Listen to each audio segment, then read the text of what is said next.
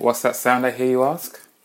Why, it's the sound of the tap in the kitchen, because I am washing dishes. So this could only be another episode of Saddest Night Out. Hello, and welcome. My name is Roy, and I am the host of this daily podcast, which is primarily about music and creative culture in London. And this is the 100th episode. 100 days of talking to whoever's out there about music and creative culture and a whole bunch of other stuff. And it all started from where I am right now, which is at my kitchen sink. If you haven't already listened to episode 1, I highly recommend it. It's a fond reminder of where this all began. 100 days, roughly about 3 or so months that I have been doing this podcast. Not without its breaks. There were some pauses here and there. But ultimately we have made it to 100. And I've made it to 100 the day before my birthday, which was very much the plan, to get to 100 before my birthday came. Had a lot of feelings over the course of making this podcast. And I wasn't sure how I would go about expressing all of them in this episode. But the event I went to, that you'll hear from in this episode, was the Black Malt Bottle Share Club. That event was hosted by one Alex, who is someone I met thanks to this podcast. I went to a show for the band Corinthians at the Victoria in Dalston, and Alex was one of the other people at that show. I think they were the first person I spoke to who was not in a band or a promoter. They were just a guest. And whilst talking to them, they told me about the events that they host, and it piqued my interest, so I had spoken to Alex. First time was at that gig. Second time was at one of her events, the first one I attended. And this is the third time I'm speaking to her. A lot of the thoughts have gone through my mind at this milestone of my podcast. She espoused so perfectly in our conversation. So, without further ado, here is me talking to Alex as we take a not completely leisurely stroll. We were heading home after the event, but we're walking through Hackney Wick, and she's telling me about some of her thoughts about the events that she hosts. So, this is me talking to Alex for episode 100.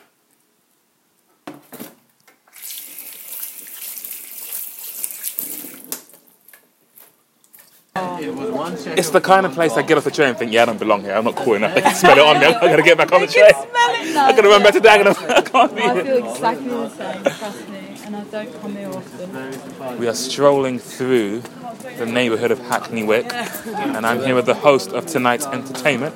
Hello, Alex. How are you? Hello, I'm very well, thank you, Roy. How are you feeling about this month's Black Malt Bottle Share Club event?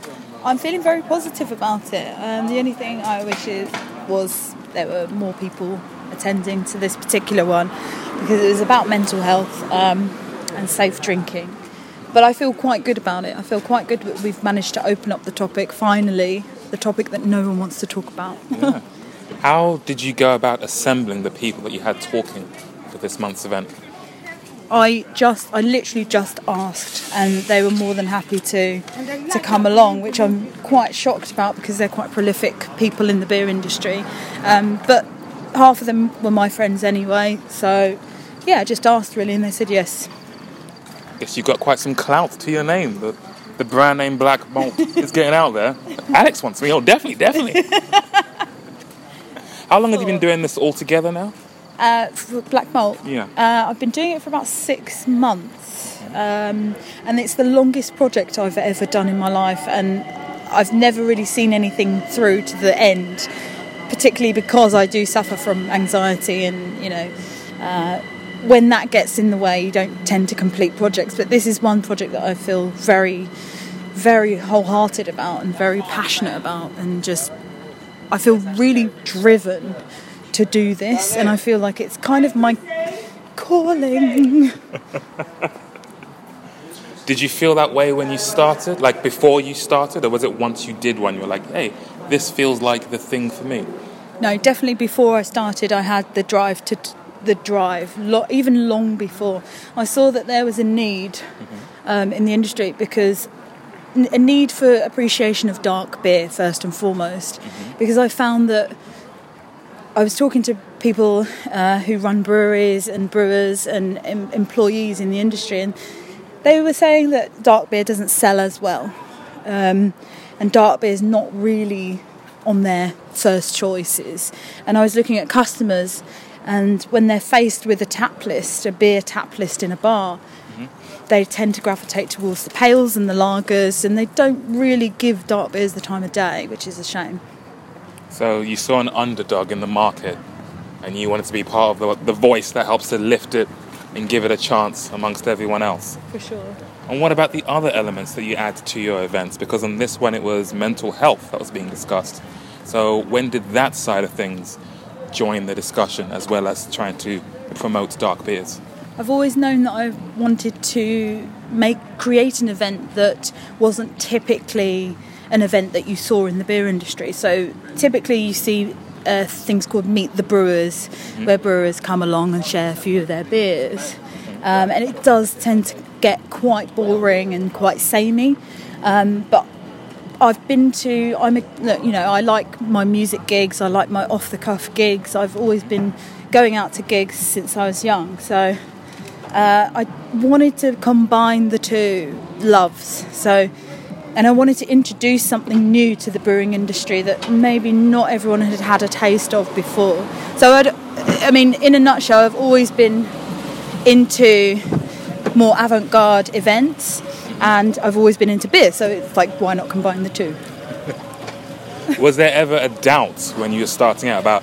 Because I'm very impressed at the topics you try to bring together, because from someone who's outside the industry, from the outside looking in, I see when it comes to the alcohol industry and the attitudes around drinking and talking about mental health, I don't think it's that common that the two are brought together in the way that you bring them together. So was there any hesitation about embarking on that, or was that what drove you, the fact that you don't normally see them together? I think the latter. It drove me. I'm the kind of person that doesn't really care. I just want to do it. When I want to do something, I will do it. The only hesitation I had was whether people would respond, and that's pretty a common kind of worry. But no, I felt that I would succeed in what I'm doing. There's still a very long way to go, and there's still a lot of promotion that needs to happen, particularly with people outside of the beer industry, which is the kind of demographic that I'm going after. It doesn't matter who they are, what they look like. If they're not into beer, I want them to come into it, and that's what I hope to achieve with the Black Malt Bottle Share Club. Well, I have every faith that you will. Alex, we've arrived at the train station, so I'll call it there. Thank you so much for your time, and thank you for tonight's event. Thank you, Roy. Thank you very much.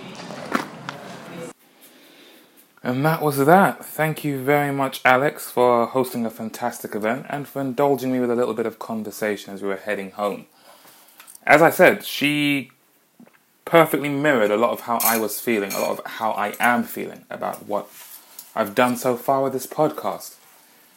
One of the things that really hit the nail on the head, well, a few of the things. One is recognizing a gap in the marketplace, so to speak. I think that's the economics degree term for it, is spotting a gap in the market and trying to fulfill it.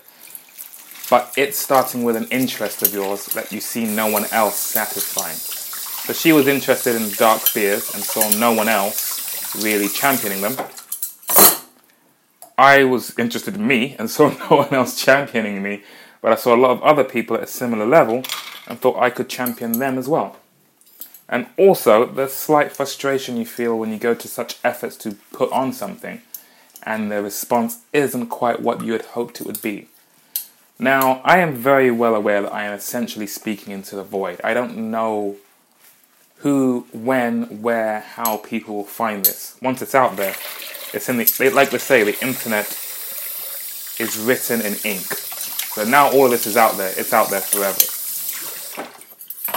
I see hints of how many people are listening and so on. I tend to average maybe 20 or so plays a day, which is fantastic. The fact that anyone is listening is fantastic. But anyone who's doing something creative will tell you that they would like, at least in this early stage, they would like more attention, whether it's more people to show up to the event, more people to listen to what you've put out, more people to click the like button or subscribe. In this early stage, what you are really hunting for is attention, because that is what helps to validate what you're doing. Especially if you're hosting events. The person who owns the venue, the person whose space you're renting, will want to know how many people can you bring in. And here I am at 100 episodes, feeling how I feel. Alex has been doing this for at least double the time. It goes to show there is no magic switch you can flip and suddenly, yes, the crowds come rushing in and everything works out. Before I even started this podcast, I went to this NME event, NME being the magazine. And it was a bunch of talks about how to make it in the industry, etc., etc. One of those talks was a conversation with Kanya King, MBE, I believe. She is the person who started the MOBO Awards. MOBO stands for Music of British Origin. And they were essentially awards to celebrate music from black culture, particularly music that was easily overlooked by the Brit Awards, which are the more long-running, the more, I guess, traditional, that seems like an odd word choice, but the more traditional music award in Britain are the Brits. But she noticed a lot of artists who weren't getting much recognition in those awards, so she started her own. After her panel talk, the floor was open to questions, and I stood up and I asked. Well, first of all, I stated,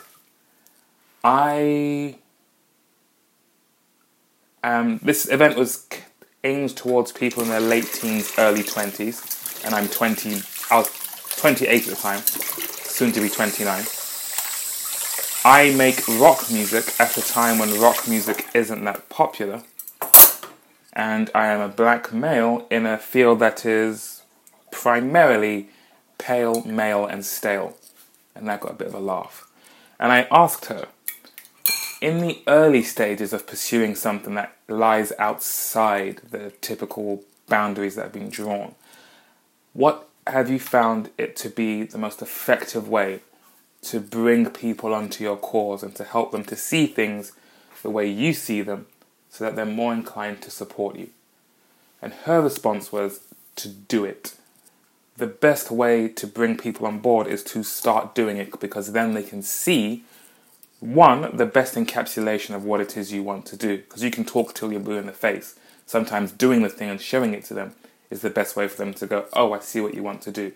And two, if you're willing to do it on your own back, then at least they know they're not going to have to overcome that hurdle of getting you to start in the first place. You're already starting. There's this story, I think it's Chris Rock who I heard it from. He says it's either him or he saw someone break down on the side of the road. Their car broke down on the side of the road. And when they tried to just wave someone down to help, no one stopped. Everyone kept driving past. When he started trying to push his car by himself, then people pulled over and said, hey, do you need a hand? People like to help people who are helping themselves. That's probably the biggest takeaway I've had from this podcast so far. That's what the combination of those two anecdotes is how I am here now. Yeah, you can hear me taking a bit of a break from these dishes. They're not going to wash themselves. I mean, that's why you're all here in the first place, right? To hear this live action dishwashing. Everything else is a bonus. One, if you see a gap, an opportunity, the onus is primarily on you to seize it. No amount of talking will make someone else seize it for you. And if someone else seizes it for you, well, they've seized it for you. It's for them to seize, not you. So you need to be the one to put your face on it and make the first move. And two, once you do that, then you'll start to see the opportunities to accumulate momentum, gather steam, gather support. There's still a lot of areas that can be improved. Primarily the fact that, and I've had this conversation a few times recently, my primary concern is my music. And that's a fact I am very quick to neglect. I'm very quick to put myself on the back burner for other people and for other things. But I need to get better at beating my own chest and saying, no, this is what I do first and foremost.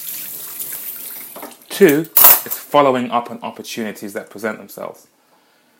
I don't know if any of you will remember, but ages ago I talked about how, in fact, the first time I went out on the streets with a microphone to the Jack White show, on the way back I met a guy on the train who was reading the Bible. We had a quick chat, he seemed interesting, my phone had run out of battery, so I couldn't interview him there and then, but I got his email address.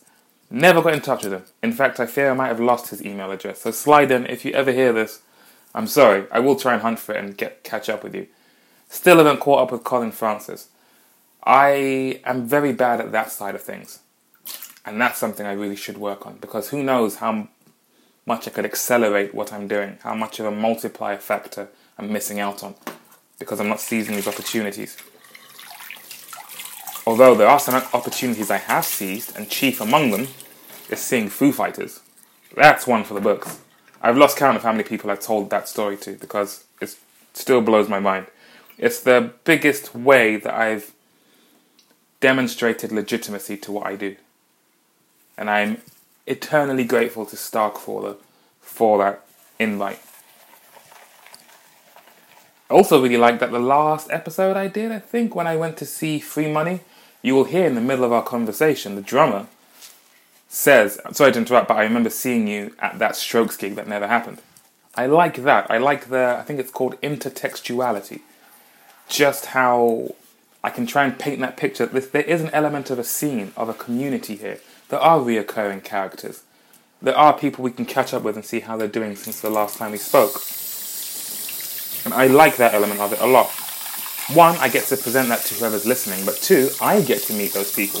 And now when I go see them play again, I'm not just another person in the crowd. It's, oh, hey, it's Roy. How are you doing? Thanks a lot for coming. The folks in Free Money were really grateful that I came to their show. They mentioned it pretty much in passing. And again, like myself, like Alex, there is that sense of putting yourself out there to do something and not getting the response you like. So when you do get a response, Alex too was very grateful that I came. It can mean the world to someone when they put themselves out there and you respond with enthusiasm. They are eternally grateful. And I am eternally grateful to everyone who's been listening to this in whatever capacity. If you've told your friends, if you've let me talk to you for this, I am sincerely grateful. To those I've mentioned earlier, and the many others who I haven't yet caught up with, I'm working on it. I've still got a lot of room to grow. And I really, really, really need to pull my finger out. Like Alex said, with regards to promotion and social media, it really is free advertising right there. And I've developed a sort of anxiety around Instagram in particular. I've actually gone some breaks without going on it. It's really interesting. This is why I loved my conversation with Alex. She hit the nail on the head again when she said, I can be really bad at seeing things through. I have this anxiety that makes me almost pull the plug on myself with certain endeavours. But with this, she felt determined. She felt like it was her calling. And so there was a renewed energy, a renewed sense of purpose that helped her see it through. She felt that way before she embarked. I felt that way during it. I started out not knowing where it would go. I started out setting myself a challenge that seemed insurmountable. But here we are, 100 days. Not necessarily completely consequential. I had the word and I lost the word. The word for basically having 100 days non-stop. Hasn't necessarily been non-stop, but I have kept coming back. As I tell more people about it, I am talking to them. I am putting up their episodes the next day. I might not be great at putting on Twitter or Instagram, hey, I spoke to this person, but I do at least put the episode out there. At the moment, putting the episode up in the first place has felt like my social media post of, hey, this happened. But I do need to get better at sharing that wider. But yeah, room to grow. Watch this space. Thank you all very much. I've left the key in the door. My sister's back. And I will see you on the next... Sorry. Is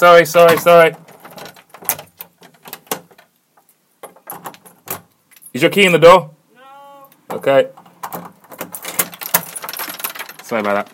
It's hot. Alright folks, I'll see you in the next episode. Take care.